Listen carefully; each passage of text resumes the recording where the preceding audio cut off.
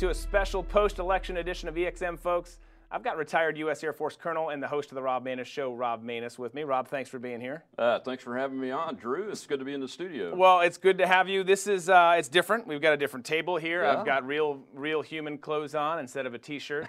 And today we're just going to spend some time going over the highlights of last night's election and what it means for America moving forward. OpsLens contributor and political analyst David Kamioner and also Lifezette political contributor Connor Wolf will both join us later in the show to provide their insight.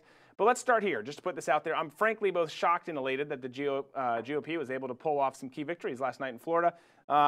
It's always a critical state when it comes to elections, whether it's presidential, whether it's Senate, whatever. Just the impact that it has moving forward is big. But starting here, you know, you've got Andrew Gillum, who, by all accounts, at least if you ask me, and again, I'm not the political guru here, but it looked pretty darn good for Gillum. I think the Democrats got a surprise last night. As a matter of fact, they put a lot of money into the state, not just into the governor's race, but in the Florida 6 district race, which Ron DeSantis came from. Yeah. They put a huge amount of money in there, and Special Forces retired Lieutenant Colonel Mike Waltz pulled that one off. You know, and the Senate race. But Gillum is a good candidate. He is. I've run for office before, and he comes off as well as any veteran that I've ever seen. It reminded me a lot of a Democrat, John James. John James, yep. The combat veteran that ran up in Michigan against Debbie Stabenow. Yep. So I was pleasantly surprised to wake up in Florida today and realize that it was still part of a republic in a state, in a national republic of the United States of America, and not run by what I think is a socialist. Really. Absolutely. Well, you've got Bernie Sanders coming down to support him. Yeah. All of his ideas, you know, it's just basically free shit for everyone. So that reeks of socialism. Thought he was going to win, and to me, I was really terrified not of just, you know, what it was like, what's life like under, you know, Governor Andrew Gillum if it plays out that way, but where things go from there, because I really think that this guy was an up-and-comer. I don't know what happens to him now with this loss, but I think he was an up-and-comer that, had he won this seat, would have been in that presidential, you know, discussion years from now, and probably because of, you know, look, let's just be honest, his background, you know, these progressive socialist ideas, and then also race, those all play in, and that would have been kind of a multi-headed monster going into presidential elections moving forward. Well, take it from somebody with experience in running a federal, state-level race and doing well but not winning. Gillum's going to be around for a long time. And folks in the state of Florida, you know, people come here and move here because of the great economic prospects we have here, and that's not due to socialist policies. That's due to capitalism and due to the freedom of the United States of America. So y'all need to take care when you're voting and make sure you're voting for the continuance of those policies and not the ending of them, which is what Mr. Gillum was running on. Yeah, no, for sure. For sure. Oh, yeah. and I'm sure you're right. I mean, I'm sure that he will be around for some time. Let's stick with Florida though. Rick Scott. So now there's the discussion. He was named the winner, you know, in a tight race, taking out Bill Nelson, who's been around since like 2,000 years ago. I think it's actually 18 years, but he's been around a long time. So tough race. Rick Scott edges him out last night. Now there's talk about a recount. By all accounts, it still looks good for Scott from what we've seen and what I've read. But what are your thoughts on that race? Well, he has been declared the winner. So what Mr. Nelson does with a recount request and those kind of things, I guess is his business. So, but I think it's a huge victory. It's not just a victory for Florida. As you know, a Senate seat is a victory for the United States to have somebody that will help the president with his policies, which have been very, very good for the United States of America, and most importantly for the people of the United States of America. So I look forward to Scott joining the team up in the U.S. Senate. Again, it's just part of a huge victory for the President of the United States. You know, flipping potentially 4 U.S. Senate seats in one election is incredibly hard to do, and it appears that we're on the path to do that if Montana works out. Right? Yeah, absolutely. No, I think really positive results there. Speaking of Montana, let's move on to kind of the national picture. There were a lot of very significant races that we, along with everyone else, were tracking last night. It was a late night last night, folks. So in Arizona, former A-10 pilot, something that you can respect being an aviator yourself, former A-10 pilot and Senate candidate Martha McSally had the edge over, or has the edge, I guess is what we should say, over Kristen Sinema with hundreds of thousands of votes still out. It's yet to be called, but this is a close one that kind of like here. Of course, Rick Scott was declared the winner, but here it looks like she's going to win, but it's not yet done. What are your thoughts on it? Well, she's in the driver's seat right now, but it's not by very much. It's just less than a percentage point, I believe. So we've got to wait for those absentee ballots to be fully counted. As you said, there's over 100,000 votes out. That could swing either way on just 5 or 10,000 votes. So we've got to wait and see. Unfortunately, I think retired Colonel McSally is going to win eventually. Arizona is tough to take a Democrat Senate seat in Arizona, but you know, as the demographics and culture changes, it becomes more and more possible. As you could see, a far left Kristen Sinema, who protested the war in a pink tutu, for God's sake, who said it was okay to join the Taliban and fight against the United States of America, is on the verge of potentially winning a U.S. Senate seat. So we've got to fight as hard as we can, and I know a lot of people that have been supporting Martha McSally. I've supported her myself. I have family in Arizona, and they all voted for her, and I think she's going to win, but we're going to have to be patient and wait on that one. Yeah, well, it really has been really close, and with all the things you said there, it's so disappointing for humanity that it's even that close. So on to Missouri, we had Democrat incumbent Claire McCaskill. She lost to Josh Hawley, which was a good pickup for the conservatives. Also, GOP candidate Kevin Kramer defeated North Dakota incumbent Heidi Heitkamp. In Indiana, Mike Braun defeated Democrat Joe Donnelly. In Tennessee, Taylor Swift, her trip into politics didn't really pay off there, as GOP candidate Marsha Blackburn won, defeating Bredesen. And then, of course, the high-profile race in Texas. Despite record-breaking fundraising by Beto O'Rourke, GOP stalwart and incumbent Ted Cruz pulled off the victory. Were there any surprises here to you in the races we just listed here? I would bet $20 that Ted Cruz's campaign team is surprised this morning. Not that they won, but that it was so close, because the Beto organization and the leftists in this country that have money poured everything they could into that race. But I'm not surprised that he won. And I'm not surprised that he had the fight of his life. He set himself up for that long ago, and he knew that was going to happen. So they fought the good fight, and they pulled it off. You know, Marsha Blackburn's the first woman in the history of the state of Tennessee, where my mother and father are from, to be elected to the United States Senate. Nobody's even covering it except for people like us, you know, the lame corporate mainstream, whatever media you want to call them, the fake news media is not talking very much about that because, of course, she's a woman in the conservative side and believes in America and those kind of things. No, there's no play there. But that's a great hit. But the best news really is all those Democrats that are incumbents that you were named off that lost, all voted against Brett Kavanaugh. Every single one of them. And the only Democrat to survive that was in a Trump-style state that he took was Joe Manchin, and he voted for Kavanaugh. Ladies and gentlemen that are in the Democrat Party in elected office, y'all better take a lesson from that one because it's a real lesson and it actually happened and you got schwacked.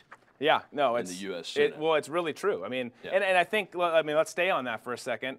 You know, all of this news came up. We've seen it reeked of fake stories when they came out. The details were just missing, and you're chastised if you went out and said that it was fake because you were insensitive and weren't listening to these women who have since come out, several of them, and said that this was just all bogus, just an attempt by the Dems to stir up controversy and get Kavanaugh either delayed or blocked altogether. But this has really backfired. I mean, this has backfired in a big way. He has been confirmed. None of their fears of them going back against Roe versus Wade, any of that stuff, I think, is ever going to play out. It just was rhetoric that they used, and now they're losing seats over it in the Senate, which is obviously, you know, that's going to bring big impact for us. Not just that, the victory in the Senate for the president and in America really is the win for the Democrats in the House is. It's a dribble. It's not a wave. It wasn't even a puddle. It's a dribble dripping out of the faucet, you know. So they've got a very slim margin. And it really, that Kavanaugh situation is going to come back to haunt the Democrats in the House. Remember, it was the moderate Republicans, otherwise known as rhinos, that they pushed out. Yeah. So they've left the Republicans that are very conservative, that are very constitutional, and they're going to fight harder than that middle part of the Republican Party. So it's going to be tough for them to get anything that's out of the mainstream accomplished, but they will be able to get something accomplished if they believe in the Constitution of the United States and the rights of individuals, and will listen to the other side. But I doubt that's going to happen. So you're going to see a lot of things happen with the House. But they're going to try to take advantage of their win. But it's really a loss for them that they didn't win as big as they predicted. So I want to move on to the GOP in a second here, but before we do, before we talked to Kavanaugh there, we talked Beto. So Beto lost, but there's discussion, right, that even if he lost, he won, just because of the fundraising he was able to do, the support he was able to get, as close of a race as he made it. We talked about Gillum earlier. Is he going to stick in politics, or are we going to see a lot more of him? What do you think about Beto? Is he going to be a candidate in 2020? Is he going to be where does he go from here? I think there's a high potential that he'll be a candidate in 2020, and he will be formidable. He comes across well. People can relate to him, but he's a leftist. Yeah. And what lost him that race was his own work. Quite frankly, was going far left. Not being in favor of Kavanaugh and all these other things, not saying that standing up for the national anthem with the flag is important, as Americans, that we honor that and keeping that and not keeping it out of politics, but keeping it in the mainstream of most Americans. When they see the flag, they don't think about political parties. They think about men and women that have sacrificed and died and been destroyed or served their entire lives and have disabilities and those kind of things. They don't think about political parties when they see that flag. They see America. And Beto made some huge mistakes by going to the left on those issues. And that is why he probably lost. Yeah, no, I couldn't agree more. I thought that was a huge mistake. Yeah. And you did see things start to turn there. I just don't like how weak the guy looks. His whole aura. He does come off well, and I think he will be a formidable opponent, like you said. But he gives me the heebie-jeebies. So the GOP held, and in fact secured further control in the Senate, which we discussed. Which brings us to the whole thing of impact in D.C. So Democrats eked out a victory, albeit not in the form of a blue wave, a dribble, as you would say, that everyone was expecting anyways in the House. So this to me was a highly predictable result. Like, I feel like we got kind of what we thought we were going to get. We're going to talk to David Kamioner later in the show. He wrote a great article that kind of broke down scenario 1, 2, and 3 and how this plays out. This was our prediction. This was his prediction. I should give him the credit for it. Yep. But look, we were going to probably lose by not a huge margin, but a margin in the House. We're going to win and in fact pick up seats in the Senate. And we didn't get much into the gubernatorial races there, but all in all, this is about how we saw things going, don't you think? It is, except the big wins in the Senate. The big wins in the Senate and the amount of majority that the Democrats have in the House being much less than say, Barack Obama's majority at his first midterm. He lost 63 or 65 seats. I think it's at 32 seats now that the Republicans lost. So yeah, it's the way I thought it was going to go, and I was hoping for the best on the House side. But you know what? We could have done better as a Republican Party. Paul Ryan, I used to get fundraising emails from him all the time. He's the most prolific fundraiser in the Republican Party on the House side. I didn't get one. Not one from him this time. He was a ghost, and that's unfortunate. And it hurt his home state in Wisconsin. Scott Walker lost his governor's race, and it's just unfortunate that the GOP leadership can't come together in a much more effective way, because I think the outcome could have been different.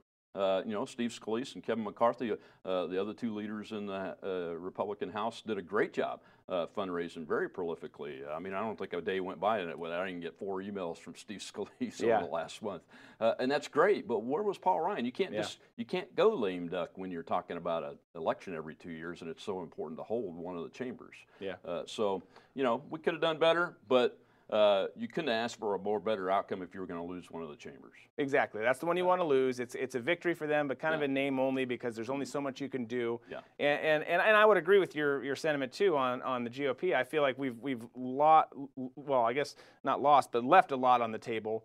For these first 2 years, there's a lot that could have been accomplished that wasn't, because of that friction within the leadership ranks there.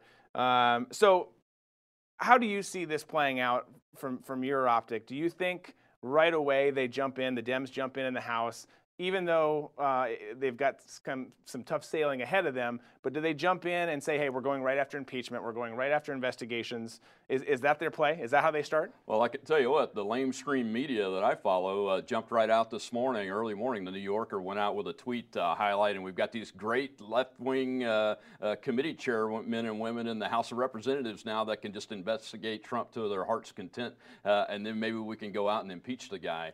So if the mainstream media and their narrative is going that way, it's usually an indicator of what the overall Democrat strategy is going to be. But we have hope. Nancy Pelosi's speech last night was one that was very balanced, that said she wanted to work together. It's time to get this done. The president has reached out saying she deserves to be Speaker of the House. I think those are two very good indications. However, if they go down the strategy of impeach, investigate, you're going to find just total gridlock, except for in the U.S. Senate, where we'll be able to confirm judges, ratify treaties, right. Stop bad legislation, and maybe even come up with some compromise legislation that works well for all Americans and fix some of the problems that are out there, like the biggest problem that's been left for us by the leftists, and that's Obamacare. Yeah.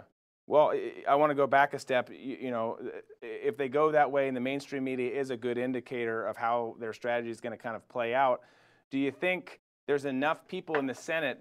President Trump has divided everyone, not just, driven the left into crazy land like they've done, but there's some folks on the right who are in office who don't agree with the president. Do you think there's enough there in the Senate that could maybe be lured over to the Democrat side if that impeachment process went through on the House and actually went to the Senate?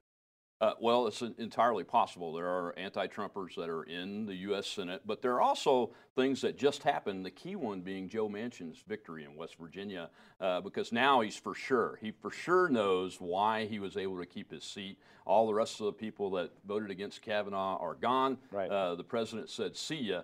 So that's a key player in any kind of workable legislation that we want to get done, that the president wants to get done, and a key player in stopping anything silly like some impeachment thing that comes out of the House of Representatives. He'll be the key player, I think, in that order. But the anti-Trumpers and the never-Trumpers, or whatever you want to call those folks, we'll have to watch them very carefully. And Mr. McConnell is good at putting pressure on people. I don't always agree with what he's done as leader, and have at times called for him to step down. But you know what? He did a great job with the judges, and Kavanaugh especially. And he is a politically level-headed individual, but he's very, very aggressive, just like Nancy Pelosi is. Yeah. And I don't think he'll let it happen from that. And as time goes on, I think the president's getting more and more in the good graces of the anti-Trumper, never-Trumper crowd. I think so, too. I think you can't help but look at just the details and the facts that surround us now. Yeah. With unemployment, the economy, there's so much good going on if you can just drop the emotion and the rhetoric for a little bit and say, oh, you know what, there's actually some pretty darn good stuff happening in this country. So I hope that's where that particular group goes. I would hope, although I don't count on it, that a few Democrats on the House side and even the Senate side would feel the same way and start to say, okay, hey, let's heal. Let's have some conversation here, and there are some good things going on. Mm-hmm. We hate your policy here, but this one is okay. Let's try to meet in the middle there at least. Look, it can be done. In my home state in Louisiana, we just passed a constitutional amendment that removed the last vestiges of Jim Crow law that was put in place in the 1890s. We removed it, but it was I won't call it bipartisan because I think that's a term that people don't really understand. It was a team effort, and it was a team from all corners: libertarians, Democrats, progressives, conservatives, evangelicals, that were able to get that passed and get that last vestiges of Jim Crow law removed. And that's because we all saw it as the right thing to do, but it was the American thing to do, and it was way too late in coming. And those kinds of efforts that we can work together on, I believe. All right, so joining us now to carry on the discussion and make sense of all this is Opslens contributor, U.S. Army veteran and political analyst David Kamioner, and also Lifezette political contributor Connor Wolf. Gentlemen, thanks for being here. Thank you. Good to be here. So I imagine crazy up in the D.C. area. We're coming off this. We've been talking midterms all day. And what I want to do is just go through some of the highlights with you guys. So, David, I'm going to start with you. You wrote a great article on opslens.com about kind of the three scenarios that can unfold after last night. And scenario one, basically, this is what happened for you. Are you surprised at all with the outcome? No, as you mentioned, we call this. We call this an op-lens. This was historically valid. Usually, the party in power in the White House loses approximately 30 seats. I think Republicans lost 32. Is it right now? 34, something like that. So, Yep. just as long as you look at history, this wasn't hard to get. Also, given the Kavanaugh, shall we say, boomerang, also given the amount of Democrat seats that were up in Trump areas, I mean, this wasn't a hard one to call. It really, really wasn't. Yeah. Well, certainly, we'll get into it a little bit here, but it wasn't, the blue wave, the red tsunami, all the things people talked about that it could be. So I'll toss this now to you, Connor. Do you think this was as good as a night as it could have gone for the GOP given the circumstances? Well, it was really bittersweet, and that it's completely right that this was a predictable race. Essentially, what happened is going in, we knew the Republicans were going to hold the Senate just because of the number of seats they were defending and what the districts look like. And we knew that the Democrats had a very good chance of taking the House. That's exactly what happened. And has been pointed out, this runs in line with a lot of history. What's really interesting is this is kind of the opposite of what happened during the presidential election, where all the polls and the surveys and all that stuff didn't really amount to anything, and we got that surprise victory by Trump. And so, yeah, it's good to see that polls and surveys and all these analytics still work. But yeah, it was very predictable, but also very exciting. Just because it was predictable doesn't mean it was not exciting, and that's where the individual races were very interesting. Yeah, for sure. Well, no, it was exciting. I mean, there were a lot of fanfare went along with everything that happened with last night's election, obviously leading up to it and then following it. So, look, you've got the fallout today, right? You've got, the Republicans happy. Hey, we expected to lose some seats. We've got the Democrats, elated that they won the House. But we've talked earlier about this, but basically this is normal for presidents to lose the House at this stage in their presidency. Rob, we'll go to all everyone on this, but do you think that's a fair assessment? Like, is that the way that this works? Oh, absolutely, it's the way it works. The Democrats needed to win 24 seats to take the majority. As David mentioned, they've got about 32 from what we can tell so far. We'll know for sure when all the returns are counted and those kinds of things. But I just call it a blue dribble. The blue wave turned into a dribble and really met the average. Met the averages. So I'm not surprised at all by it. I'm pleased to see that the national level polling has come back into line. So obviously the pollsters have learned some things from the errors that occurred back in 2016, because that analytics is very useful if it's accurate, at least a little bit, from the campaign perspective. Yeah, for sure. David, don't you think that this is just historically what we've seen and what should be expected here? Is this something that the Dems should be real excited about, or is this just, hey, this is probably what was going to happen regardless of the campaign season? This is something that Dems should be very worried about, and I'll tell you why. In 1994, Bill Clinton lost 53, okay? And I think he lost 6 in the Senate. In 2010, Obama lost 63 in the House and 9 in the Senate. And what we saw President Trump do was lose less than half of those, almost, at 27 approximately, and gain in the Senate, perhaps up to 5, but at least 3. And guess what? Both Clinton and Obama, after those losses, went on to re-election.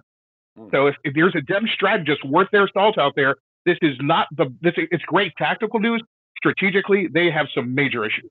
Yeah, for sure. So let me ask you this. What was the most important victory and loss? Let's do both. Double-parted question here for the GOP last night. Most important victory was Texas. Okay. They put their money into it. They put their Hollywood airheads into it. They put hundreds of millions of dollars, $70 million in the last quarter, and they still came a cropper. So that was the greatest victory for the GOP and the greatest loss of the Dems. There's a very interesting race that not many people noticed in New York State, which is now totally Democrat, by the way, at every level. And that was for the Attorney General. A woman by the name of Letitia James won it. She is minority. She is very, very radical. And given it's a New York state where the president has some of his, if not a lot of his business dealings, she would have jurisdiction over some of that. So it might just not be subpoenas coming from the Hill. It could be subpoenas coming from the New York AG. That could be very, very annoying to the president. Connor, what do you think? Biggest win for the GOP last night, and what was their biggest loss? Oh, I agree that Texas was the biggest win. Obviously, Democrats put a lot of money into that. Cruz was still able to pull that out. I think the president campaigning hard for him definitely helped. I'm not sure he would have lost or won without the president, but I think it was definitely helpful. But there were some other interesting races as well that are worth mentioning. Indiana, I had a close eye on with Braun. That was a race that it collected a lot of money as well, millions of dollars, but nowhere near as much as Texas. But what was interesting about it is Braun put in a ground game. He worked hard. He came in as an outsider, businessman. He made that part of his campaign. He comes in, he puts in a good ground game. He's doing really well, and then Trump campaigns for him really hard towards the end, holding 2 rallies within the last week, and I think 3 within the last 2 weeks for Braun.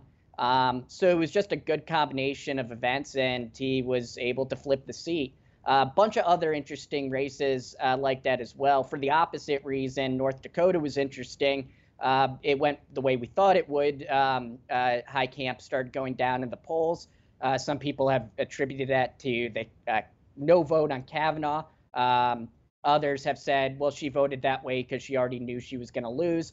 It was a very red state. She tried to appeal as a moderate, but it just didn't work. But yeah, a lot of the other ones were very close, very interesting, and you saw a couple seats flip in the Senate, which was nice for the Republicans. Well, absolutely. I think you're right on all fronts there. And I think the Kavanaugh effect just can't be, stated enough how much this came back into play. They put so much time, energy, and effort into making up stories in some of these cases, spending time, money, and effort on it, and then it totally, blows up in their face. and it's so I think that to me is proven to be something really interesting that hopefully they learn from moving forward. I don't think they will, But so let's do this. I want to go to all of you guys on this, but Connor, I'm going to start back with you. So 2 in a row for you there. But so the GOP had a great night in terms of the gubernatorial and Senate races, some of which you just mentioned there. What kind of impact does that have moving forward into 2020? There's still a lot of questions, and but we have a good sense of what might happen. Obviously, the Republicans maintaining control of the Senate is a big victory. If they were going to lose one chamber, it might as well be the House because they can still get their judges through and their other appointees. So that's good. Trump has already completed a lot of his agenda. He likes to brag that he was able to get a lot done in his first couple of years. Well, that's pretty true, especially on the economics front, the deregulation, the tax cuts, tax reform in general. And those things aren't going to go away very easily just because the Democrats have control of the House. So the Trump agenda as is may be slow to improve and advance, but it's not going to be deteriorated in any way, at least not likely. And then there's areas of bipartisanship, and this is where we're likely to see gridlock in a lot of areas, but I think there's an interest for both parties to work together. I think that will resonate, and it's a victory for both parties if they're able to pass a big piece of legislation right now. And McConnell talked this morning about a conversation he had with Nancy Pelosi, and they're already talking about ways to work together, especially infrastructure. That was talked about way at the beginning of Trump's presidency. People thought Trump was going to do that first just to build some kind of bipartisan bridge after that contentious presidential election. That obviously didn't happen. They focused on other things, and they were successful with some of it, a lot of it, not all of it, but a lot of it. But infrastructure, I think, would be a big victory for both parties if they're able to get something that's actually a good package together. Both can come home with a victory on that. Yeah, for sure. Well, it's going to be really interesting to see kind of the tone that they take with Pelosi, assuming she falls into that role moving forward. She's, of course, been one of the ones who, at least, as much as I make fun of her and I'm not a big fan of her policies, has fought back and said, no, we're not going after impeachment. We're not doing this. We'll see. Again, when she slides into that spot and she has all those voices yelling at her, what they do there. So, David, for you, transitioning over to you, with these gubernatorial and Senate races, what kind of impact do you think it has on the 2020 election? Well, the gubernatorial Senate races, the Senate races are going to be great legislatively in the next 2 years, but the gubernatorial races, because they come with state political machines, are going to help Trump very much. But harkening back just a little on the 2020 election to what we talked about in the House, you've got to remember that a lot of people that won, like Connor Lamb in Pennsylvania, ran as a blue dog Democrat. They can't afford to go too left or they lose those moderate creds and they could be one-termers. So they're not going to be the newly elected aren't going to be as liberal as you think, number one. Number two states, Florida and Pennsylvania. The GOP lost some races they should not have lost in the South. In this term, specifically in South Florida, the Curbelo race and the Leighton race. There's no way in the world those should not be Republican seats, and the Dems flipped both. One of them with 77-year-old Donna Shalala, who's not even a Latin in a serious Latin district. Mm-hmm. So the Republicans are going to have to look to see how they see this and how they play it again, because there's some outreach that needs to go that they're not doing right now. And not only just the Latin, because we hear that as a cliche all the time, but to a lot of minority voters who actually are very socially conservative. And the church is still a big part of their lives. A lot of them, to be perfectly frank, are in matriarchal communities. And if you talk about the social issues that Republicans sometimes are afraid to talk about because of what the press they think they're going to get nationally, you can make some inroads into there. I mean, we've seen the numbers that President Trump is getting amongst the black community, especially with black males. If he keeps pushing that, 2020 could have some pleasant surprises for him. Yeah, well, hopefully more surprises like we saw in Florida. Obviously, that Curbelo race in the Miami area wasn't good for us, but it really still, we talked about it earlier today in the show, shocking to see.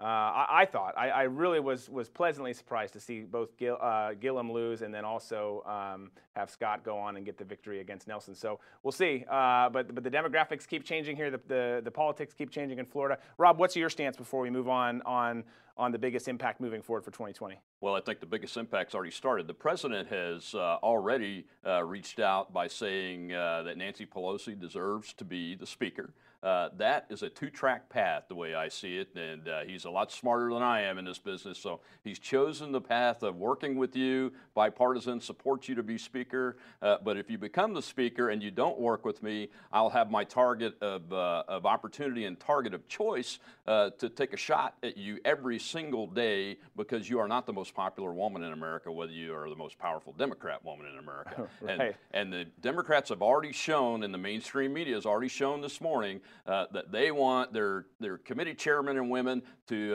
initiate even more investigations into President Donald Trump, his businesses, and go back as far in his history as they possibly can. So if that's their strategy, the president's picked the right path, and he's going to win by a landslide in 2020. We can all hope so. I like it. So moving forward, we touch on 2020 there. We've talked about Pelosi and O'Connell meeting. So there's some good stuff happening here, but it's early. I mean, it's literally hours after the election. So what's the message moving forward? What should people be thinking? Is there reason for optimism, or do we remain extremely divided? David, I'll start with you. We remain divided. In fact, and we've talked about this before, Drew. It seems to me one of the major messages coming out of this midterm is that the country is even more polarized and will be even more polarized than right now going into 2020. So this comes down to some really existential issues about this country, about, is there an American way anymore? Are we people just sharing real estate, or do we have shared mores and values?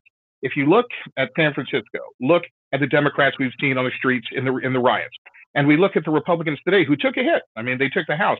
I'm not seeing any Republican riots, strangely, today. Yeah. So if we look at the, yeah, exactly. So if we look at the way both sides approach life, approach politics, approach their families, approach issues, not only lifestyle issues, but political issues across the board, I think, especially with the generation coming up, we have to ask ourselves some very, very serious questions. That one, can we bridge this divide somehow? in other elections a long time ago, and not even that far ago, you'd get hit real bad, and then you'd get up from the floor and buy the other guy a drink. Well, that's not happening this time. No. The other sides are set really much against each other. Now, President Trump, as Rob pointed out, is being a gentleman. Why? Because he wants Pelosi as speaker, as he mentioned. He wants that target. It's the devil we know and who's served us in the past. However, some of the Blue Dog Democrats may not be that obliging. Also, on the other side, Jim Jordan is running against Kevin McCarthy. Jim Jordan's a good man. He's Freedom Caucus, and he will push the Republican caucus further to the right, thus increasing the polarization with a lot of new socialist Democrats.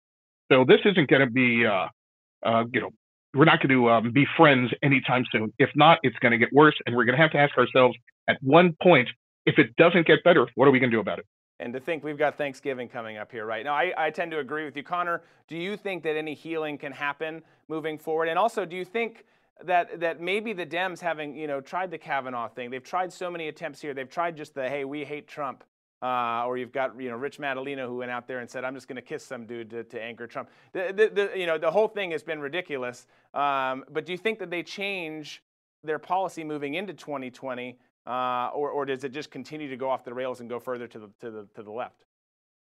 I think it's going to be a little bit of both, actually, because they have a balancing act to accomplish here.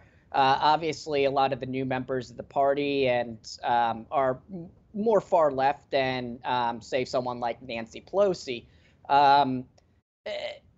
So they had to appeal to them too, because that's a growing and potentially powerful voting bloc, and that's the more progressive to all the way to the Democratic Socialists, like the big Bernie Sanders fan. There's a big block there, but at the same time, moderates and moderate Dems are still very important and are still probably the bulk of the party at this point, even with these new ideas coming in. So if you go too far to the left, you're going to turn a lot of those people off as well. Maybe the moderate Dems will vote Dem or stay home and not necessarily go Republican. But the moderates, the true moderates, they tend to like even-handed, level-headed approaches to politics. They don't like the extreme policies on either side. And so it's a balancing act. They don't want to lose the new ideas, the new folks, the more socialist and the more far left people. But they don't want to lose the more moderately minded either. So we're probably going to be seeing both. We're going to be seeing areas where the Democrats are going to try to work and try to solve some things like infrastructure, as I mentioned. Maybe even healthcare, though I doubt it. But that's obviously an area both sides agree needs work. But they're also going to be trying to do the other stuff. And there's going to be members of the party who aren't necessarily aligned with leadership, who will be trying to obstruct Trump and do what they can to stop him, subpoenas, maybe even impeachment, whatever it may be. As you mentioned, Nancy Pelosi is a little bit not as extreme as a lot of the other people in her party. And I think Mitch McConnell is, they're both kind of old-fashioned, level-headed politics. Sure, they both play dirty at times, and they're both very aggressive, but they know the rules of the House and Senate. They've been in Washington for a while. They know when to work together and the advantages of working together, and that fighting an obstruction all the time isn't necessarily politically advantageous. So having them in leadership positions, and obviously Trump is shooting for Nancy Pelosi as well for the speaker position. I think that's hopeful. But I think it's also completely right that we're very, very divided. No signs that we're not going to be divided soon. And so it's a big balancing act, and there's a lot of angry people in this country. So that's what they have to work with. Yeah, no, that's so true. And we'll end here, Rob. I mean, with those comments there, we've got 2020 coming, but let's forecast even further ahead than that. You've got, what the left would consider a very bombastic president. Certainly he does things differently than presidents before him have done. Just a little. just slightly. So, but he's done things differently.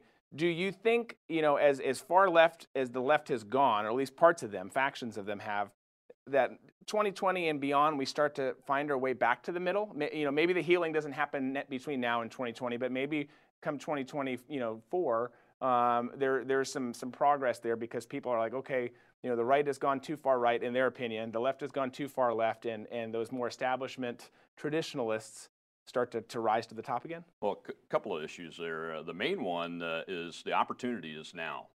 As David said, we face an existential threat in this country and a difference in values. So the majority of the base of the Democratic Party, really, from my perspective, no longer believes in the values of the Constitution of the United States: liberty, the pursuit of happiness, the right to life. All of those things that America was founded on, the far left has gone completely off the reservation, and they're the ones being violent in the streets. Yeah, and the that's so party true. leadership that was not in government is now in government as of January. And Nancy Pelosi is, and here's a key issue. Nancy has taken the right approach so far. Her comments last night were about getting things done together, working together. It's time to change things. But what I'm concerned about is they have let it go on the left so long that now the violent factions and the socialist violent factions are going to be hard pressed to roll that back and throttle that back. And those of us on the right, we continue to take care of our rights. We want to keep our Second Amendment rights. There's a reason for that, because I have a right to defend my life and my home and my family, because I'm an American. That's why the Second Amendment exists. And that is going to be an issue unless the Pelosi's of the world that they're now in government can work with the other side, the president and the other side, Mitch McConnell, and get things done that work for America. But more importantly, they've got to reel their side back in.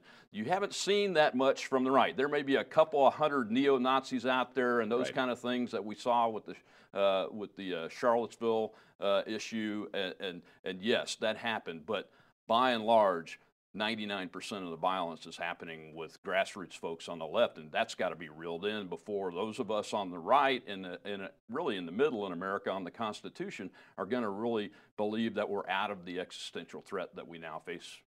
Yeah. No, it's very true. It does feel like a smaller piece. I think we're really, they've gotten so enraged over tweets and comments and that's what's driving it. And we, on our side, most people, there's some who go to the far right, as you've described. There's folks who are in the middle who say, look, I don't really like how he tweets, or the fact that he says things exactly what he thinks. He just, it just flies off the cuff, and that's how he rolls. I think it's hilarious. I think it's awesome. I think a lot of other people do too. There's times where I think it doesn't play well, but that's what's driving them on our side. It just doesn't lead to the violence that it would for them. So, well, listen, gentlemen, this was really good. This was really interesting to have your perspective. That's all the time we have for today. But I want to thank you, Rob, for being in studio with me here all day. And then David and Connor, thank you guys so much for joining us. It was great to have your feedback. Great. Thanks, for the rest of you, we'll be back with our regular program tomorrow. And remember, when it comes to your news and political commentary, experience matters. Have a great day.